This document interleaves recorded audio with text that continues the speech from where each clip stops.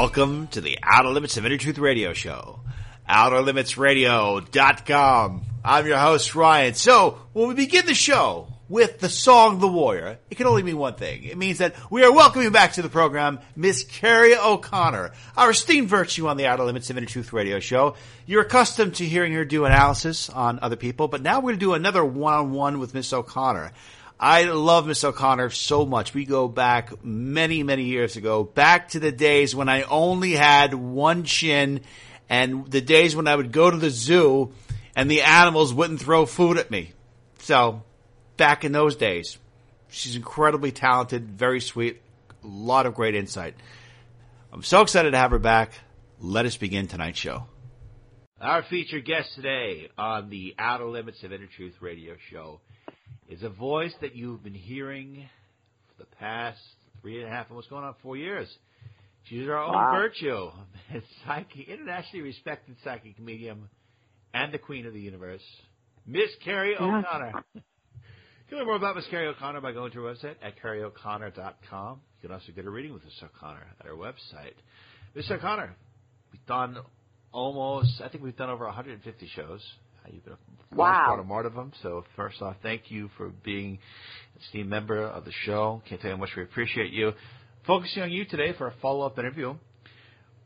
From what you are seeing in the world, what do you see on an energetic level is happening? Because some people are seeing other people cracking up. I don't know if it's just the media, or the media is presenting it that way, or everyone else is calm. Or what's your perspective energetically speaking on the state of the world as of right now? As of right now, even the timing, Ryan, of this interview, it's right after the summer solstice, and the year of 2017 is the year of the never say never. And I know I've repeated this a couple times, but I just want to say it slowly.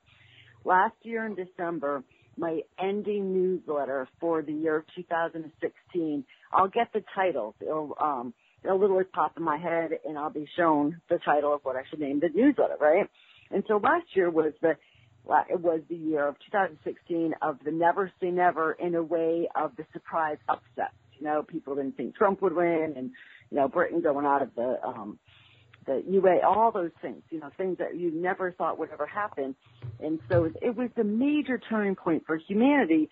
And then when I was tapping in for the title of this year, especially throughout 2016, the energy theme, and the title again was "This is the Year of Never Say Never." And I said, come on, guys, this is kind of boring. You know, I have a lot more titles than that. But they said it in a totally different perspective, Ryan, where we're entering in literally a phase of our evolutionary process for humanity to be able to go beyond mind, ego, emotion. And even though the outside world right now can look like it's tipped at its axle, or when I look at what I call the humanity grids, where I read all different ways. And when I'm doing a private reading, I'll read the person's individual energy field and all the information that's stored in that, which is literally trillions of packets of information, it looks like.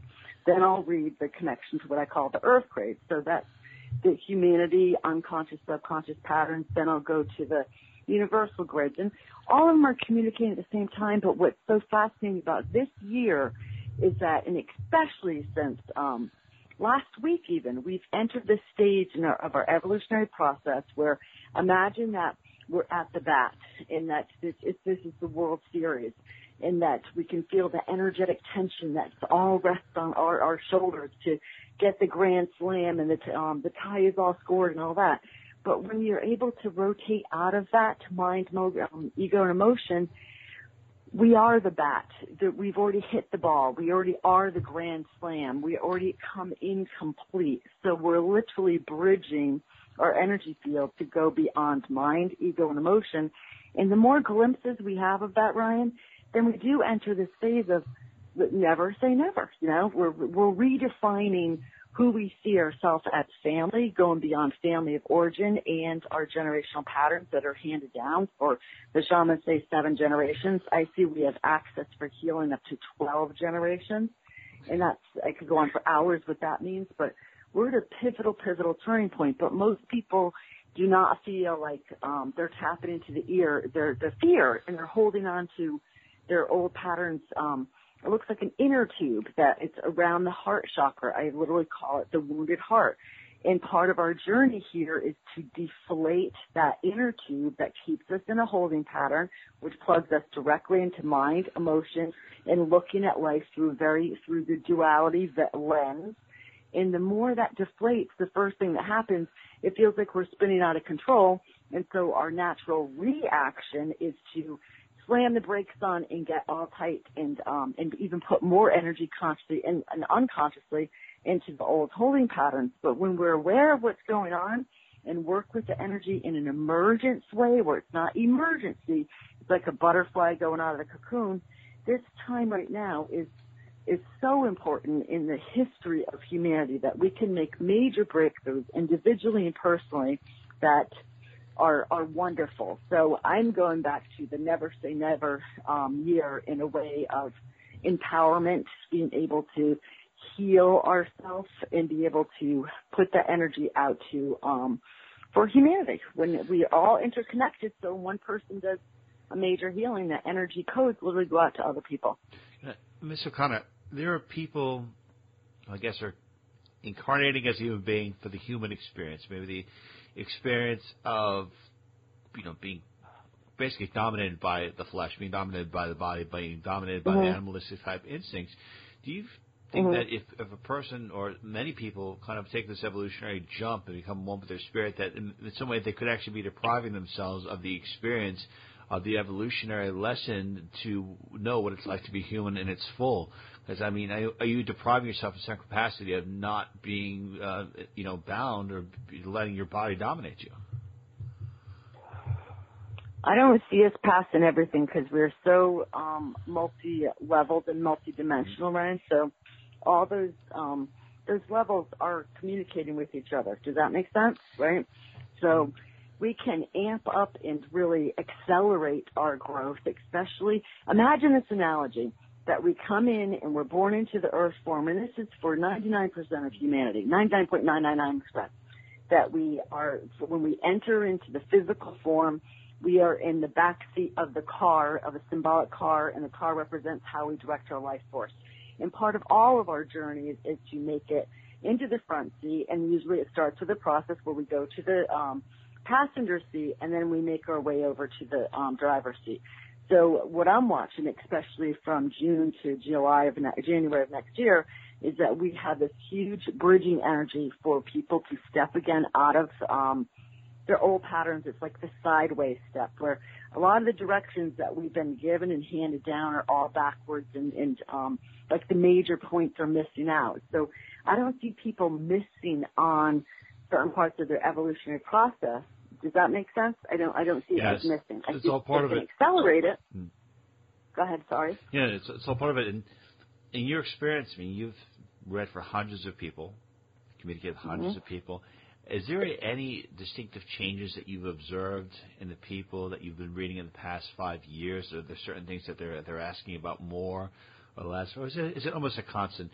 Do you have people that are maybe battling demons or battling things that are, I'm not going to say their own demons, but battling things in a much different way? Are there any changes in your readings? Absolutely. And that's a really good question. Thank you, Ryan. I have, clients throughout the world, and what I notice is the theme, right? And it literally follows the theme of the week, I'll call it, and it's so interesting. Then it'll be like the theme of the month, right? The last several years, what I've noticed is that we're going to what I call the two major blocks that block us into holding patterns in ego and mind, is what I call right to life issues, and there's all little titles there, so that has with entitlement, self-worth, worthy issues, all those kind of things. There's tons of little mini subjects there. And the other major block is fear of annihilation, fear of change, right? So more people, Ryan, are ready to imagine humanity standing in front of a mirror, and right now the mirror looks all foggy, right? And part of our journey here is to be able to look into the mirror when our ego would say, don't look, or you're going to see the eyes of the devil, or, and a lot of times that foggy energy just reactivates us into feeling emotionally foggy or mentally up in the air, that kind of thing. The challenge is to be able to stare at, look in that mirror, but be able to go beyond the mirror. We're redefining ourselves. So more and more people are starting to recognize ourselves as multidimensional beings. And we've been throwing around that word in the New Age arena for 20 or 30 years, you know, multidimensional. And what I'm noticing is people are taking the words and the knowledge and moving beyond their mental body, right? And it literally is a process. So we have the universal spiritual truths that are encoded in our energy field. You could say that's in the spiritual body, and then it goes into the mental body. And what we're addressing now, imagine like a great big spotlight for all of us, and especially clients that are really, they're getting so sick and tired of being sick and tired. They're becoming much more aware of their holding patterns. And what's happening literally is that they're starting to feel more of the holding patterns. So if they slip into mind or emotion, or they get in a fight, the same old fight with maybe it's a different person, but the theme of it has to do with entitlement issues, it comes up into their awareness, and then they're at choice points. So literally, do you want to continue this energy that's becoming more uncomfortable, or are you going to change? So more people are ready to, they're getting so sick and tired of being sick and tired, literally, mentally, emotionally, that they're ready to make major changes. And that is a practice, and it's a process. And at the same time, paradoxically, there's nothing about doing. It's more of a state of being, right? We're really programmed into the human doing, and people are starting to really look at what does the being means, you know? So they're willing to, again, take more accountability and responsibility of how they're directing their voice, their life force. The archetypal energy that affects all of us, martyr, victim, the saboteur, those energies are, think of it as a great magnet in front of everybody. When we start working on ourselves, the magnet magnetizes those patterns, and to me it looks like an energetic fist. And when we do the work, we can lance those fists, and when we lance them, it literally opens up new pathways within the person's energy field so they can step beyond a holding pattern. I like to keep things really simple, and that's what I've noticed the theme with clients, that they are really ready to be in the driver's seat of how they're directing their life force, right? Or being at the comfortable and at the plate. And they also understand, Ryan, that the excuses the ego would give us, the victim, the martyr, oh, you were born into a terrible life circumstances, you know, you were ripped off, or all those stories. They're part of our literally our stories. We're being able to rewrite our stories in a way where they don't weigh us down. We can't change our experiences that happen to us, but we certainly can change how we hold them energetically. Most people, when I look at their energy field, it looks like balls. The balls have a video going on, so I'll go and look into the video clip, and I'll see, let's say, them at 3 years old, where there's an alcoholic father and there was abuse, and the mother was in an abusive pattern. This goes on and on, where that daughter was taught by 2 years old to have a defense mechanism of walking around tippy-toed, don't make waves, so that affects her third chakra, her self-esteem, self-worth, her own entitlement issues. And so now she's ready to heal that wounded aspect of herself, right? Yeah. And that's a theme I'm seeing across the world, which is really great. People really do. So I'm glad you brought up chakras, because when people are doing chakra work, I cannot emphasize how intriguing or interesting this could be. If you focus on certain chakras, I highly recommend you look at Kerrie's site, KerrieO'Connor.com, read about it. Are there certain chakras that you would recommend that a person should focus their attention on healing or balancing if they have unresolved issues, especially pertaining to guilt or trauma? Yeah. Where do those tend to focus on? Where do those tend to be amplified? What chakras? The chakras that humanity are working right now is our foundational one. It's the first three, right? Ryan, it's literally how we anchor into the earth, right? Where more people are human doing, which when I do an aerial view of their energy field, their right side is bulging out, right? That's the male side, the yang side. The left side is, it looks like it's collapsed. So that's literally our ability to take in high frequency energy, and that would basically break down to healing, opportunities, money. So as we become more balanced and balance that right and left side of the energy field, it goes right down to the root chakra, and that's literally how we ground into the earth, right? What's our relationship with the Divine Mother? Nurturing ourselves. The second chakra is a huge one for everybody right now. It's connected to the uterus and the sexual organs, as far as the physical body. But humanity is giving birth, and the second chakra is changing, as is the whole 1, 2, 3 are, and that's our base. So we are being invited to change those chakras, to think of a tree as above, so below. We want to change our base and clear out the first, second, and third chakra, because they are literally how we perceive in the world, right? And the chakra we're all working on is to get out of these lower chakras, which, again, as we're born into the physical experience, where there's a lot of tubes that connect us to the first, second, and third chakra that keep us in duality. It looks like a great big arm wrestling thing. And most of the time the journey is that we're arm wrestling not with our mother and our sisters and our bosses. We're arm wrestling with aspects of ourselves, right? So when we start changing our foundational energy, we are graduating to the heart. But the heart chakra goes beyond the wounded heart, which I spoke about earlier, when there's the inner tube around the heart chakra. And we want to deflate that inner tube that keeps us locked into wounded heart issues. So in a nutshell, the second chakra in particular, and that's connected also to the throat, our ability to speak up. But if there was a chakra that we've been working with in particular the last couple of years, is the first, second, and third chakra. I saw last week, my dog died 3 weeks ago. Chloe, I'm so sorry. Yeah. And Ryan, Benicia, my cat died Sunday. It's like... Are you serious? I'm so sorry. Yeah. I was just the human experience. I was shown that when Oscar died, that over the next couple of years, that all my animals are going to be making a transition. And some of them didn't make sense. My son brought home a 2-year-old cat. But I just kind of took the information in, and I just... I didn't want to think about it all the time, but slowly but surely they all did their exit. They were ready for a new chapter. I sold my house, and so there's all new beginnings with me, and they completed like their contract with me, right?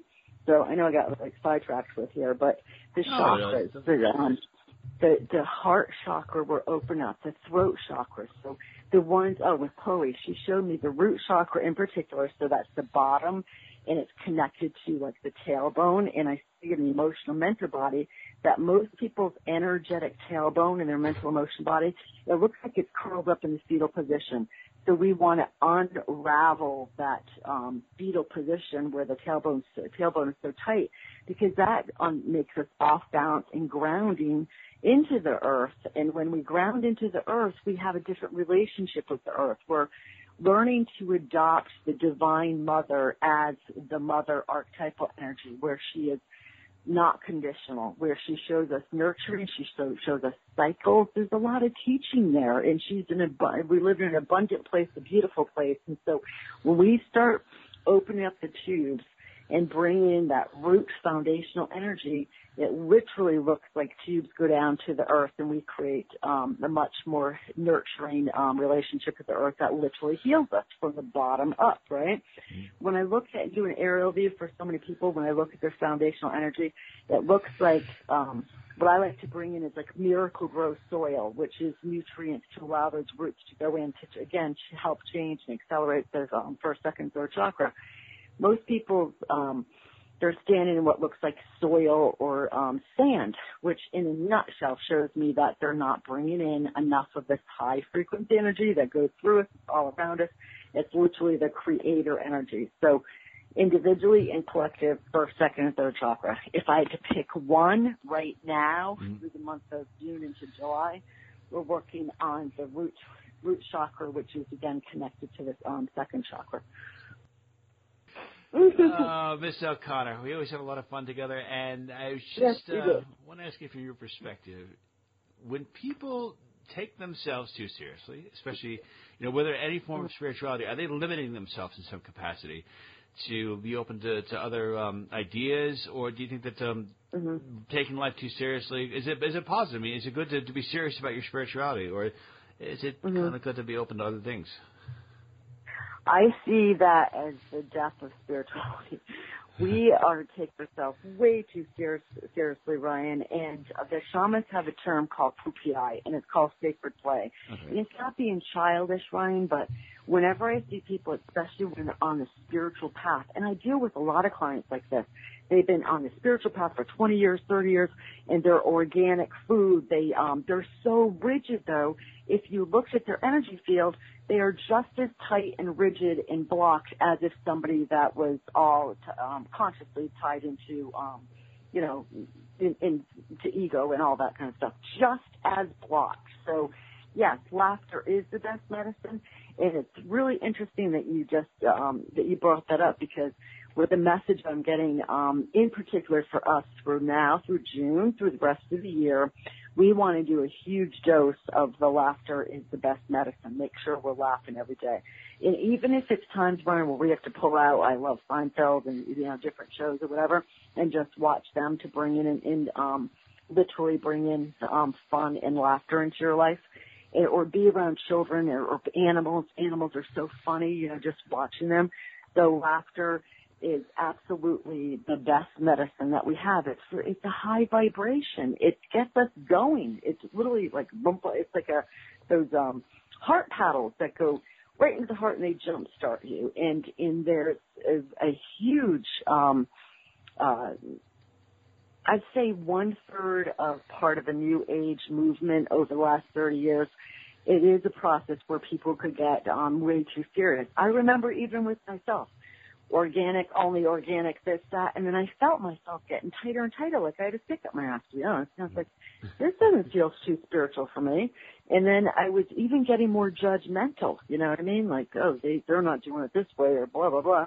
And then, never mind, I happen to be hyper flexible, so that actually is an issue where I had to learn core strength, because just because I could tie myself or twist into 50 million knots, who gives a shit? The big picture.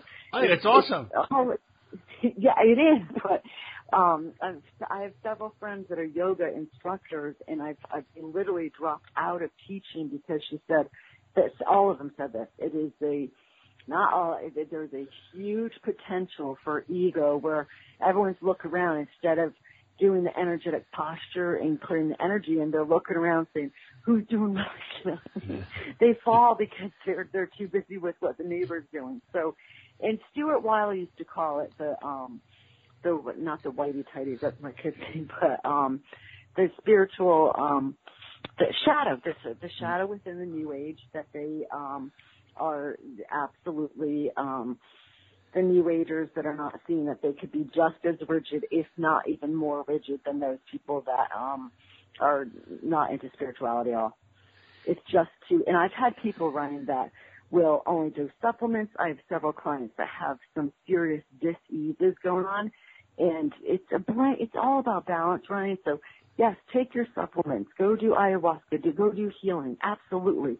But if your body is craving a certain medication that it will jumpstart you and help you, then that's not being balanced at all. If I break my arm, I'm going to take a pain pill and I'm going to go get a cast on it. You know what I mean? As I'm getting going and doing energy work while I'm getting these things done. But it's really is key about balance, and that is you could say, I just heard, the dis-ease of within the New Age arena, which then just it's another way for us to do the same old shit, just like where when you're at work. It's just I had the naive thought, Ryan, when I was younger, that the teachers that I would run into were all going to be very spiritual and would never cross the line and abuse power or whatever. I'd say out of the 5 most important people, 3 of them made passes at me. And I mean, I don't mean subtle, I mean right out passes, right? And other ones were they only wanted you to go so far, so if you saw a little bit too much, they would shut you down, you know what I mean? So, and I had this just naive thing of that, of course, in that arena, that everybody would not, that's the arena where you could be safe, And I remember having a conversation with a woman years ago. She said, Kerrie, this is just playing itself out, just like any other arena where the ego has an invitation to play out. And it's, there's even more potential with it because you're consciously working with light. So if you're not working with the shadow and the darker aspects of yourself and you don't want to own them, it really can have, again, the potential of having like big divisions within that community. So yes, we need to laugh. We need to lighten up. And if you feel your body getting tight, saying, I only could do this or this, or I have to do this, if you're energetically walking on a tightrope, in that if you just take all the labels aside, it is just as the pattern is just as much as a holding pattern if somebody else is plugged into mind and emotion. Just it looks the same if you take all the stories around away from it. I mean, Ms. Kerrie O'Connor, I couldn't agree with you more. When I see somebody fall down a flight of stairs, the first thing I do is I call an ambulance.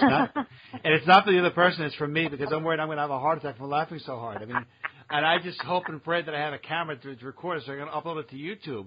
I mean, I don't know. I mean, Sam Kinison had this one quote. He's like, what, if you're going to miss heaven, don't miss it by 2 inches, miss it by 2 miles. And this idea that you have to be so holy and, you know, your vibration is going to drop. Your vibration is going to drop anyway. I imagine if you're watching TV and you get embedded with those negative, stupid messages, stupid commercials.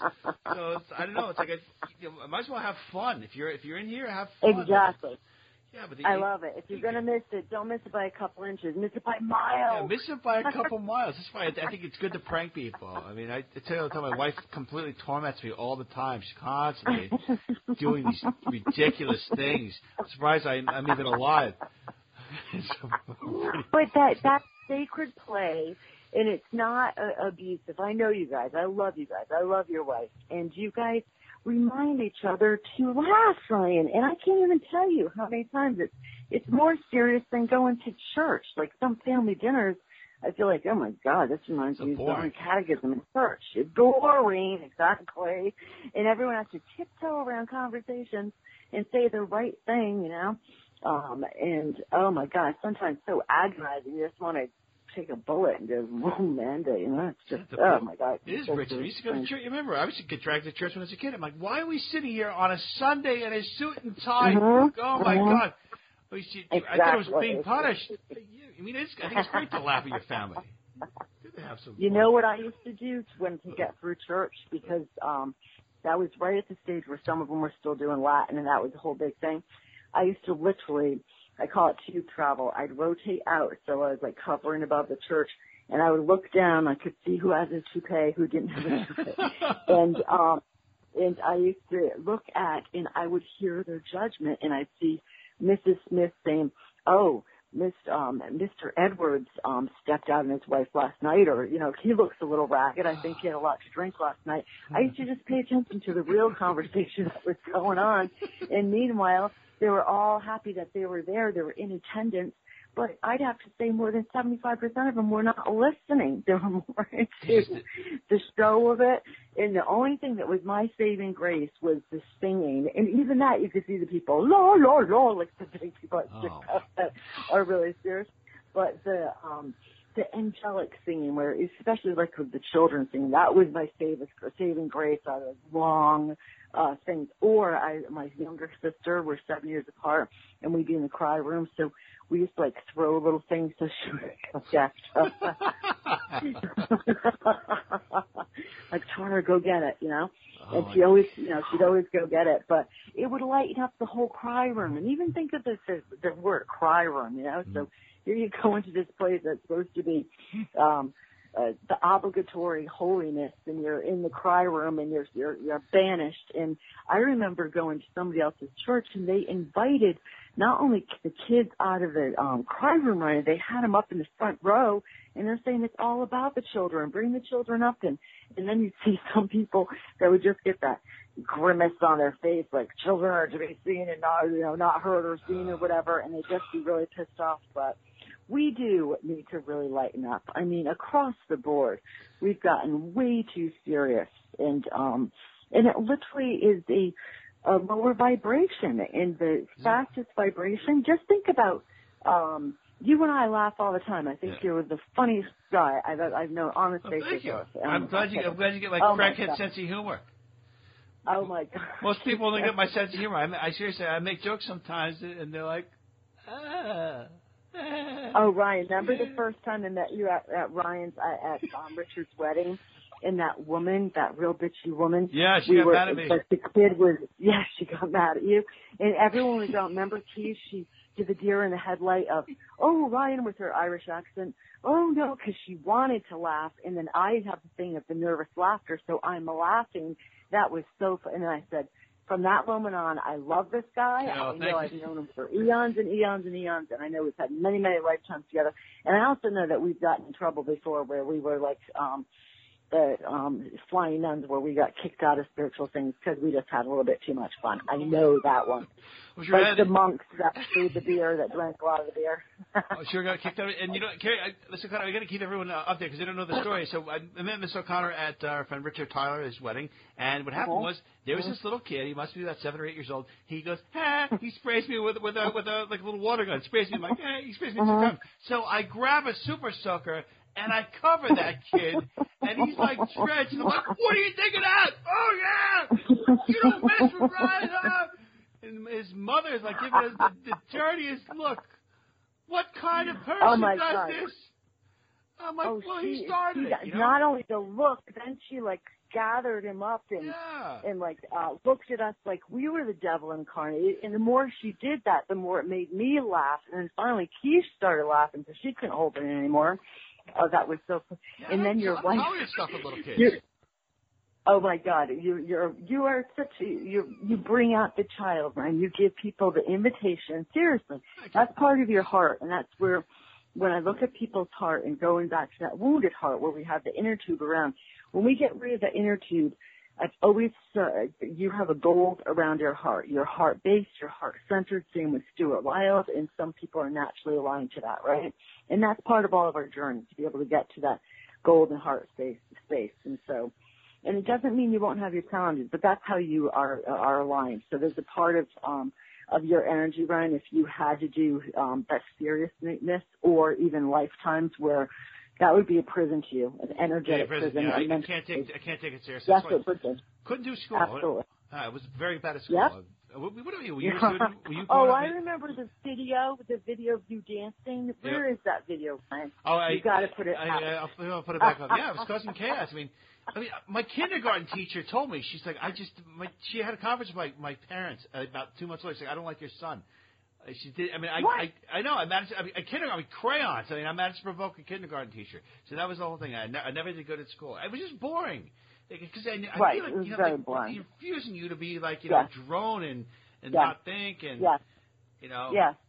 But Ryan, what I loved about the video, for those people that didn't see it, it's a circle of kids, and what you're invited to say something or whatever, Ryan goes in and starts breaking it down, and you're twirling, and you're just doing the you were so in flow, and I burst out laughing, and all the other kids started laughing, and because they were doing the obligatory whatever, but you just broke out dancing, and you were just, I loved it. Spinning around. Cause some chaos. Oh my God, I loved it. So what about you? When you were a kid? When you were a kid, did you do that as well? Did you? How was it like growing up, seeing what you were saying, knowing that you were different, and being in a world of people that are just stiffs that constantly, by the book, control? How was it like for you? Did you get in trouble? Well, I did the very opposite, and thank God for my younger sister Devin, who was very outgoing. I was painfully shy. I mean, very, very painfully shy. And so I learned at a young age to be the observer. And especially, Ryan, when I went to school, my parents were in education. Really, my father was a principal. There's all child psychologists and teachers throughout my whole family. So since we were born, they all pumped up. Wait till you get to go to school. Wait till you get to go to kindergarten. And my older sister went to kindergarten. Oh, it's so great. It's so great. I remember my first day, I was shell-shocked because of the auditory nightmare. It was a cement building. There was so many kids running that it was. I guess I felt like I was just put in a foreign country, and it was a nightmare for me. And I was just bombarded by the energy of the chaoticness of the kids, and again the restricted energy. So I remember coming home saying, "I'm done with that gig." So I learned at a young age to be the observer, and that really fine-tuned and kept me connected to the spiritual pathways that we all are plugged into. Kids are naturally plugged into it, and then if it's not nurtured, they forget it. I was thinking about the interview that you did with the kid, the prodigy kid that, even he, at 8 years old, he could say he remembers his experience as the baseball player, you know, Lou Gehrig, I messed up his last name, but he, even as an advocate that his mom was with the book and the movie, there was still a part of him that it's in his energy body like a ball, the video that I saw, and he's not pushing it aside where people just lock it away and just, it almost seems like a far away dream almost. I mean, it's close enough for him, but for myself, I had to learn at a very young age how to, what I call tube travel, so I could be in a very restrictive place and feel comfortable, especially being very shy, because I also stood out because I was very tall for my age. I was taller than any boy. I had the blonde hair, blue eyes, where that got me extra attention, especially through, you know, teenage or whatever, and developed early, and all of that running for a painfully shy child, especially a woman. And my mother and father wouldn't tell me how to, you know, I didn't feel like I got any instructions on how to protect myself and with predatorial energy, you know. And so I had to figure a lot of stuff out for myself. But what it did was, because I had to do that, it again kept me open, and that goes back to the Blue Lady. Ever since I was little, I was raised around alcoholics, and I used to call out to my parents because I'd see dead people walking through my room, and it looked a lot like The Sixth Sense, and then I'd see the spirit. So I would quickly be able to differentiate who is the earthbound spirits, right, because they look different. They definitely came in from a different direction, right? And I mean, I was young. I was 3, 4. I didn't pay attention to north, south, east, west, or 45-degree right. I mean, it was just like a doorway. But the earthbound came in, and then the guides and the angels would come in at 45-degree right. So the Blue Lady, very original. She was this loving source. And Ryan, she was so beautiful. She took my breath away, and she was very, very maternal. I have a very karmic relationship with moms that are passed down for generations. We're here to turn that and heal that. And so I said, what's your, like, she goes, you can name me anything, so I'll call her the Blue Lady, you know. But what's fascinating is that a lot of people that have done ayahuasca experience, and there was a book written by the DMT molecule, and they said it's the God molecule. It's an incredible book. All of them. Yes, 99, I think 100% of them, when he talks about the Blue Lady, and they saw her as the Blue Lady, you know.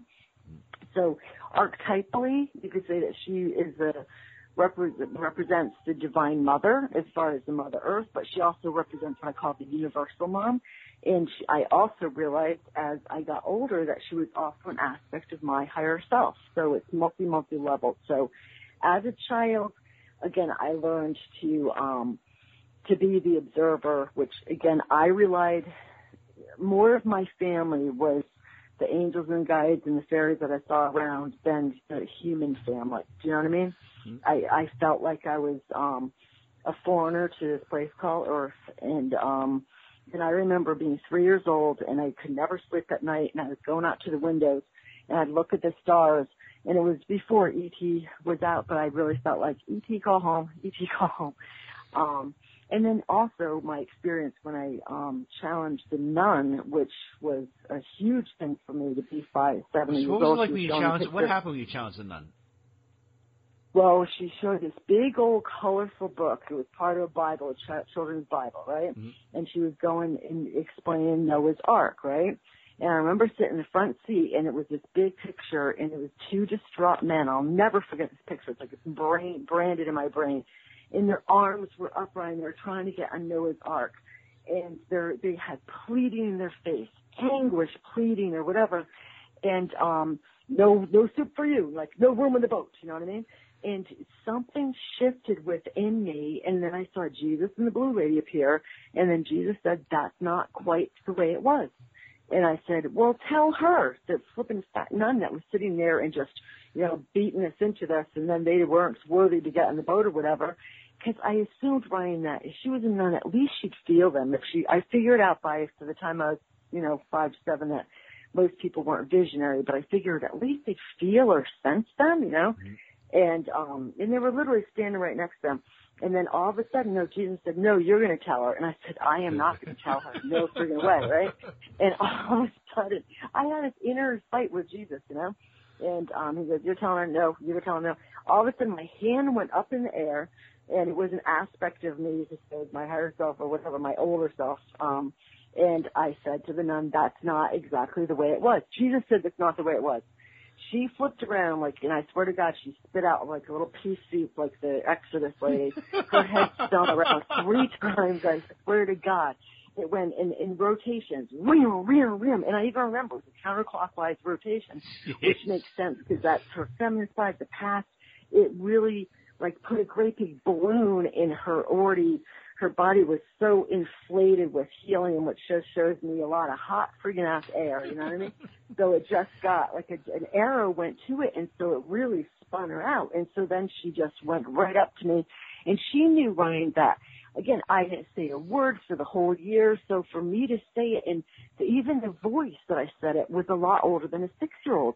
It wasn't challenging. It was just, Jesus said this wasn't the way it was, right? And then she goes, oh, yeah? And she's putting the books closer and closer to my face, all the other kids. And I remember my best friend, I turned around and looked at her like, Janet, please help me.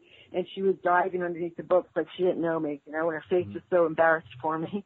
And then she said, tell me exactly what it's supposed to be like. And I said, why don't you ask Jesus, who's right next to you in the blue reading that's right next to him. And that even further irritated her, right? She even got into and I was not trying to rock the boat, right? I really wanted to know the information, right? And I said, Jesus said it wasn't like that. It was not, the selective view was a lot different than that. And then she just closed down the subject. She closed down the book. We all, I think she even let us out early that day. Wow. And I got pulled back aside, or she let them go do something else. And then she said, don't you ever, ever, ever challenge me in front of kids and blah, blah, blah. And I was mortified because I can't emphasize how shy I was. And then I tell you, though, I was more mad. I said, first swear with the nun, but I was more mad at Jesus. And I said to him, I'm not to listen to you. You pissed me off. You made me get in trouble at school. That's so funny you argue with Jesus after that. I was. And I said, I am not talking to you. And I'll never forget, Ryan, the warmest smile that he had. And he would just sit in the corner of the room. Again, if you looked in the room, it was 45 degrees right, which they said is the most thinner. And I just saw this warm smile. And even the smile pissed me off. I was sick. Don't you be smiling at me. I'm a stubborn Irish. I could hold out, right?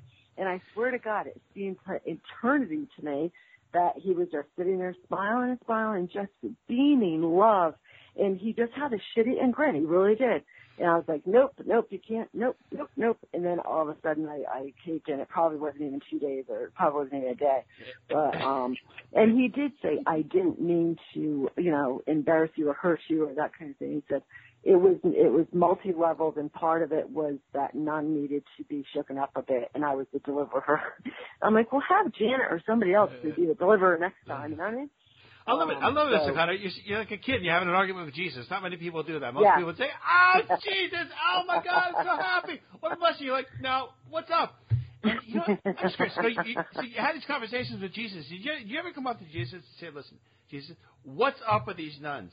What's up with these nuns that are thinking that first off, they think that they're so honorable by not having sex. Hey, I didn't have sex. Easy. It's honorable.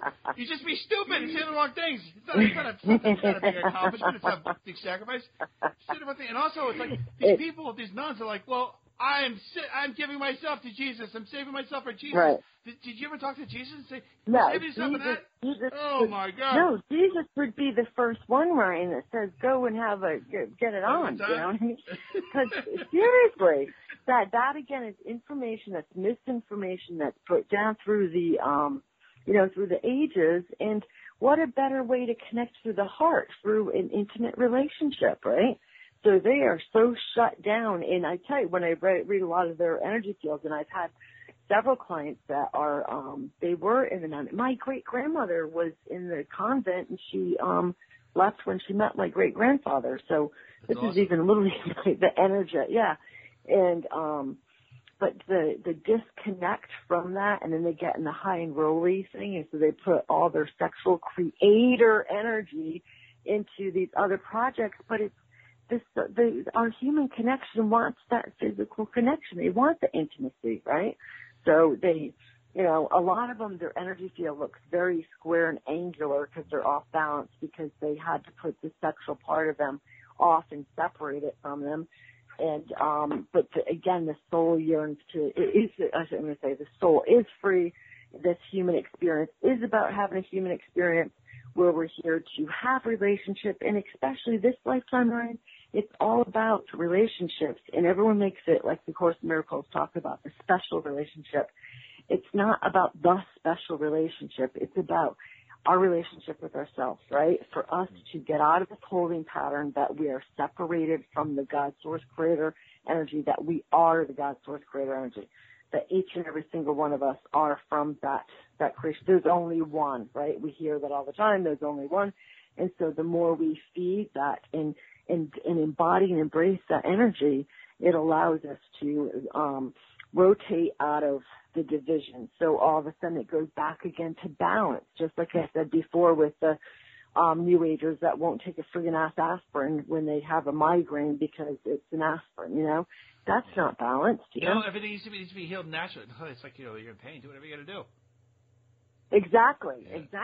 I know a lot of the medical marijuana, I know it pisses a lot of people off, but I look at people's energy fields, and yes, I've met people that they get high and their energy field looks like Swiss cheese and it's all holy and they're all over the place and they're not grounded, right? But you could do that with other shit too, you know, stuff too. But I've also seen when people have used it and it's the healing properties, you know. So again, Ryan, it's all about balance. And here, especially over the next couple of years, humanity has reached this point where we are literally turning the corner, and part of our ego, mind, emotion would say, as we're turning this corner, we're blindfolded, and so it's scary. We're in the doorway, and we have to trust that we got to take that next step, but there's no safety net. There's no written back guarantee that there's going to be a safety net when we step out of this doorway, right? And the doorway is caving in on us because it's a way for us to go and fly, right?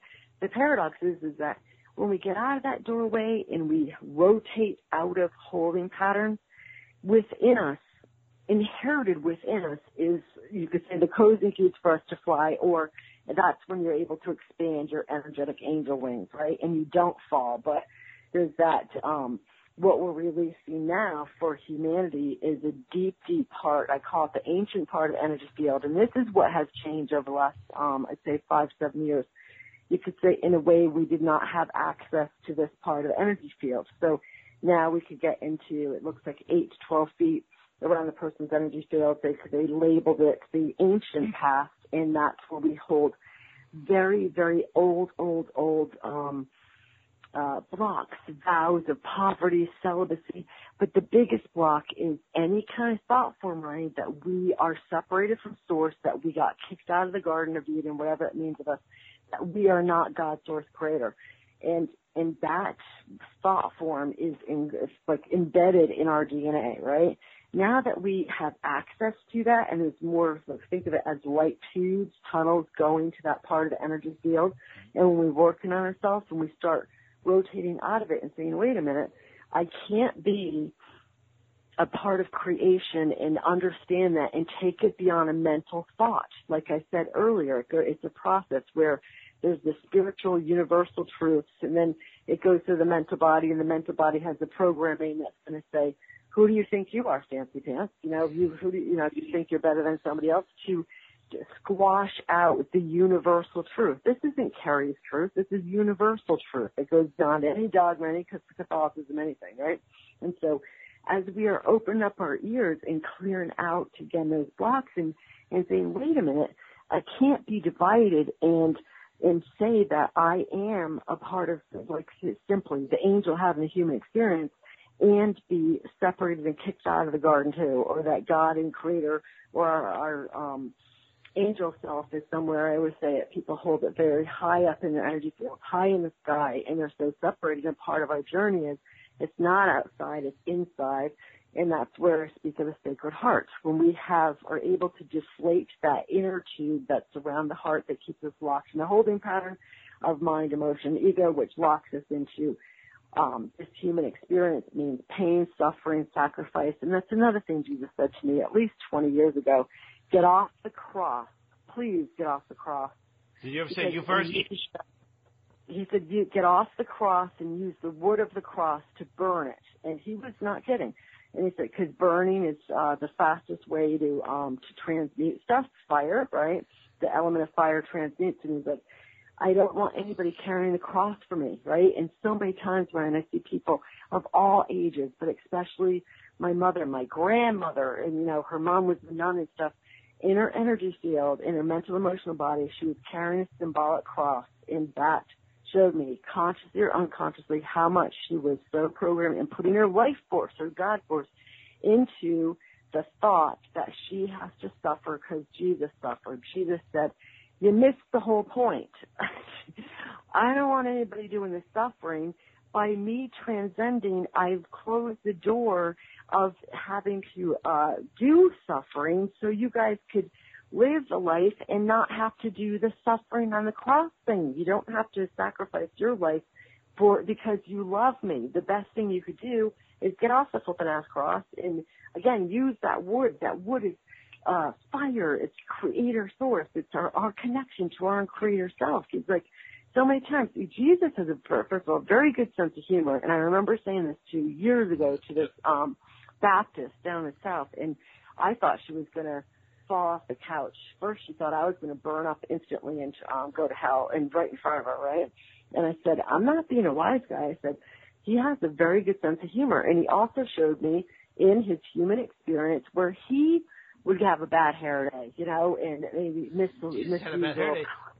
Hey, was Jesus? And he would burn down a thing or two, you know. And he had a bad hair day, and he's like, that's it. Yeah, he had a bad hair day. Yeah, he had a bad hair day where he would misuse power, you know. And but he was wise enough to, you know, go down that road, admit it, and then radiate, you know, kind of maintain his energy and unplug it before he burnt down a whole village. But he definitely would have his human experience. He was in human form, you know.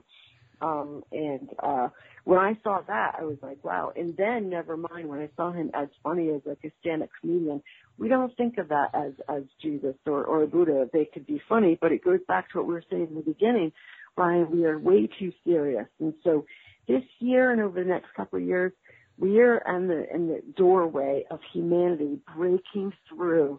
And you could say, in a nutshell, we've been stuck in the lower three chakras for eons and eons and eons. And that's about the root chakra is our connection to family. So in the teaching of where we're graduating is to go beyond our family of origin, which also means we're connected to the karmic patterns and the genetic coding that comes in there. And we can get the lessons, get the teachings, and not have to carry that on, right? The second chakra, the birthing center, our creative energy, one-on-one relationships, working literally with the rebirthing ourselves. And the third chakra is all self-esteem, self-worth, due to the unconscious, subconscious patterns. We're changing those, so then it allows us to step into that heart center and then be able to deflate, go beyond the wounded heart, right? And instead of feeling like we're, again, holding on to these the lifesavers that people grasp onto them, right? Because they literally feel their foundational energy is changing. Or another word for it in shamanism, they call it the assemblage point, and that means how the individual perceives life, right? Most people do it from the lower chakra. So if I see somebody's tube going out of the root chakra, I know in a nanosecond they're going to have a lot of home, family of origin. Their life lesson is about individuating from their family of origin and all the genetic coding and messages that come through to graduate from seeing family as universal family or as earth family, right? And as we get into the heart and get comfortable to the heart, then we speak about the high heart area. And that's what this lifetime, that's what we're all here to be able to go not only into the heart, but to be able to live in there. And that's when Jesus said to be in this world and not of it.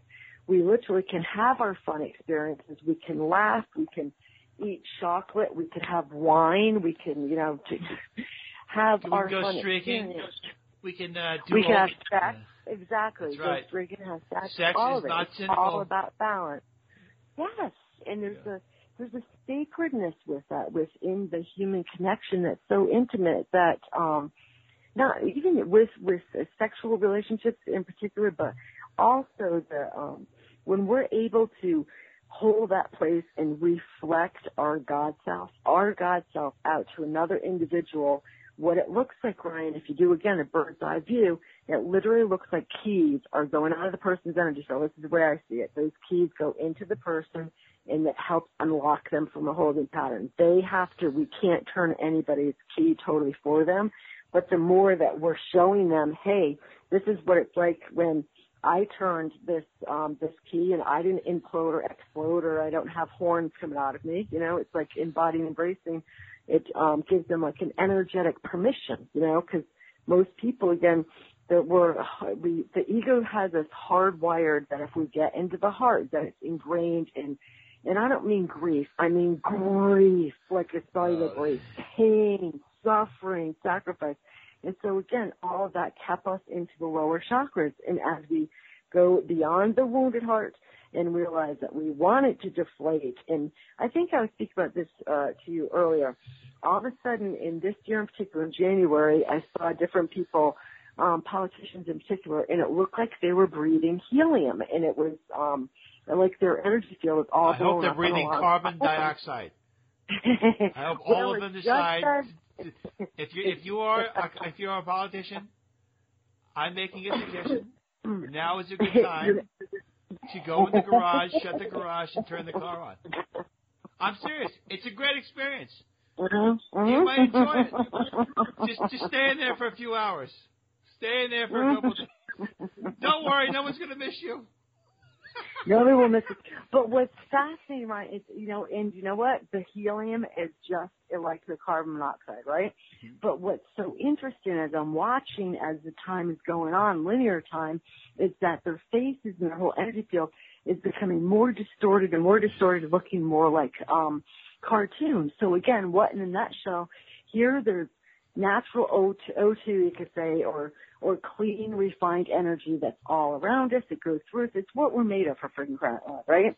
But these people that are so desperate to breathe in the helium, let's just say this, the helium machine is getting shut off, and so they have this symbolic mask, and they're breathing, and their whole paradigm, their whole first, second, third chakra is very, very shaky. They're getting invited to, again, go into the heart, and they're so tapped into, I'm losing my power tripper. So they're, not only the distortion of their faces, they look like, I swear to God, it looks like clowns, and sometimes they literally look like their face is all puffed up and beyond rosacea, so they're taking in the carbon monoxide, believe me.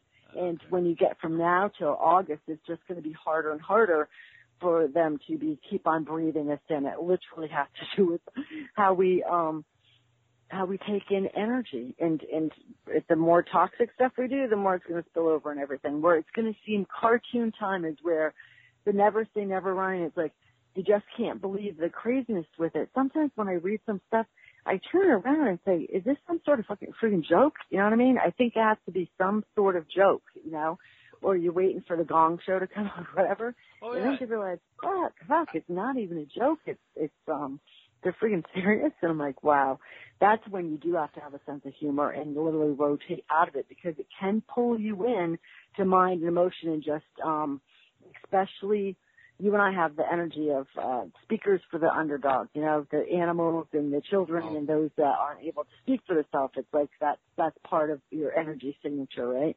And especially when you hear abuse of animals or that kind of thing, nothing can ignite you more than that. Oh, no, right? animals, yeah. I'm so passionate about animals. Oh, yeah. I wish no harm upon another human being, but except for people who abuse animals. Like, I don't care. I mean, you want to kill human beings.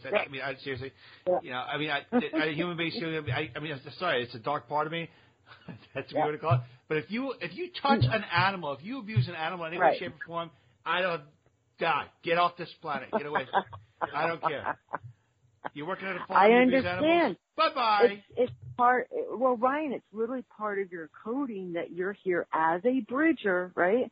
And so you're helping people to go beyond their, again, mind, emotion, and to have an invitation where so many people see animals as a part of their ownership, that they get to do whatever the hell they want to, and then never mind go kick the dog because their boss is there, and it's a bully. It's a bullying energy, right? It's disgusting. And so here, and especially since Chloe died, so here the root chakra is changing, where I see the serpent, the kundalini energy rising, right? So it's going to be affecting all of our foundational energy. And believe me, the animals and the domestic animals, and I know Stuart Well used to talk about the bulls. They're coming back. They're killing those matadors. Oh, yeah. They're doing this thing. Oh, matador was killed today. I'm like, that's right. Hey. Yep. And you remember how he used to see it in the Luna a lot? Well, he used to train him in the Luna. He said he was working on training the bulls to kill in the Luna. Yep. Yes, he did. So we're going to be hearing more of not only with the bulls, but with especially the domestic animals. Yes, the animals stand up and oh yeah. I think human beings. I was talking to my wife about this. I think human beings. They're like, oh, human beings. They're interesting creatures. I'm like, you know what? They're evil bastards. I'm going to say it right now, I'm a self-hating human being. I'm only here for a short period of time. This is it, folks. This is the last time my spirit's in a human body, and then I'm coming back as a virus to take out the rest of you that are still here. Next 20 years from now, you're like, well, Ryan's dead, but everyone's got this disease, and we're all perishing. Uh-oh. It's Ryan. He's reincarnated as a super flu. And Kerrie, we could combine forces. We could be super. Oh my God! You'll be the West Coast, I'll be on the East Coast. We'll and that would really accelerate everybody's growth process, because the inoculation is that the person would have to, no bullshit, come from their heart, and like this, they can't hide behind all the bullshit, right? No. I like that. Repent. Sorry. I want to bring everyone's attention on Miss O'Connor's website. In addition to, you sit down, you get a reading with Miss O'Connor. It's not just, you sit down, she tells you about what's going on with your soul. There's so much more to Miss O'Connor. So she can give you, talking about your Akashic, talk about your experience with Akashic records, your higher self. You do readings about your angelic readings, do remote healings. I mean, there's so much that people can learn from you, and you go to our website at kerrieoconnor.com. Ms. O'Connor, are there any events that you have upcoming that you'd like people to attend? Are there any workshops that you'd like to? Yes, I'm going to be, as of tomorrow, Ryan, so again, it's perfect time. I even got my nails done and stuff. I'm going back to do a lot more videos where I have even my very visual, so I'm going to be drawing out stuff. So we will, if you sign up for the information, Kerrie O'Connor 111 at Gmail, or go to the website, you'll have a link to be able to go to the teachings, because I've worked on this body of work called the 1212, and in a nutshell, it's time for that to come out, and it's literally a timing. So I like to make it simple and easy, so I'm very excited about bringing this out. And this is a bridging time, so in the fall, I know I'm going to be connecting with other people, and I'll be showing teaching my aspect of the way I view life and stuff. So that information is kind of in the works and unfolding, but I'm really excited about it. But as of tomorrow, we're going to be uploading a lot more videos, where I started in the beginning of last year, then I got sidetracked with life, selling hats and all sorts of stuff. Now it's come full circle where, and even Brian with the animals, it's just like I really am free to put it's all about timing. So I'm excited about that. So a lot of educational, yes, a lot of educational, and people could write in questions. I'm asking people to not ask, like my boyfriend coming in, that kind of questions, but other kind of questions. There'll be a time and place for intuitive questions, that kind of thing. I love doing that too. But as we are standing in a doorway and turning that corner, I want to really encourage people about laughter and success medicine, that we don't have to do this in this divided place and divide within each other, especially in the New Age community. There's a lot of that, which is disappointing if you look at it from the ego mind. But we're going to the heart, Ryan. So you're doing your way to connect people to the heart, and that's what I'm doing it in my way, right? So that's what we're doing. We're having fun at the same time. And we're having freaking fun and doing it. So we're going to have an event, Ryan, where it's a party, and there's going to be alcohol there. There's going to be absolutely, of course. There's going to be dancing, and there's going to be a lot of good food, and that's the event that we're planning. And we have to invite the New Age hippies that say, I don't want to lower my vibration with alcohol. I don't want to do it. My vibration will slip. No. And we're going to take those people. We're going to give them beer funnels and say, come on. Mm-hmm. There you go. Beer pong is on the list. That's right. Miss Kerrie O'Connor, the Queen of the Universe, internationally respected psychic medium, and longstanding virtue of the Outer Limits of Inner Truth radio show. What a great honor and pleasure it was to feature you once again. Love talking to you, Miss O'Connor. You are a sister. I love talking to you. You are a sister from another mother. Seriously, I love you so much. I know. I love you too, Ryan. And thank you. Thank you so much. Thank you for all that you're doing. You're a huge bridger, and if anybody doesn't know you, all you have to do is feel your energy. You are, you come in with so much love, and you free people by giving them the keys from your heart, and you do it so graciously. So I tell you, I give you a high five every day if I don't talk to you. I'm sending you that heart love, and I love your stories. You're a comedian. My psychotic stories, and Miss O'Connor, you were the same. You liberate people and just make people happy. Seriously, show them the way. Show them the way in this fascist world. Show them a way out to get some reprieve. That's right. All right, O'Connor, thank you so much for being with us today. All right, thank you, Ryan. Okay. It's been always my pleasure. Okay, everyone, that concludes today's edition of the Outer Limits of Inner Truth radio show. Special thanks to our amazing guest, Miss Kerrie O'Connor, our esteemed virtue, and special thanks, as always, to our other virtues, Miss Lisa Kaza and Miss Constance Stellas. To learn more about the Outer Limits of Inner Truth radio show, please go to our website at outerlimitsradio.com. Till the next time we meet, my friends, wishing upon you an abundance of peace, love, and beers. Take good care. Thank you so much for listening.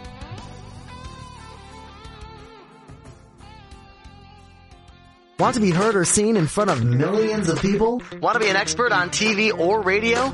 Goldman McCormick PR is a New York City-based public relations agency that specializes in traditional and social media placement for law, finance, media, and corporate-based clients. Goldman McCormick PR also are specialists in website development, radio show creation, press conferences, media training, and so much more. Check out GoldmanMcCormick.com for more information. GoldmanMcCormick.com.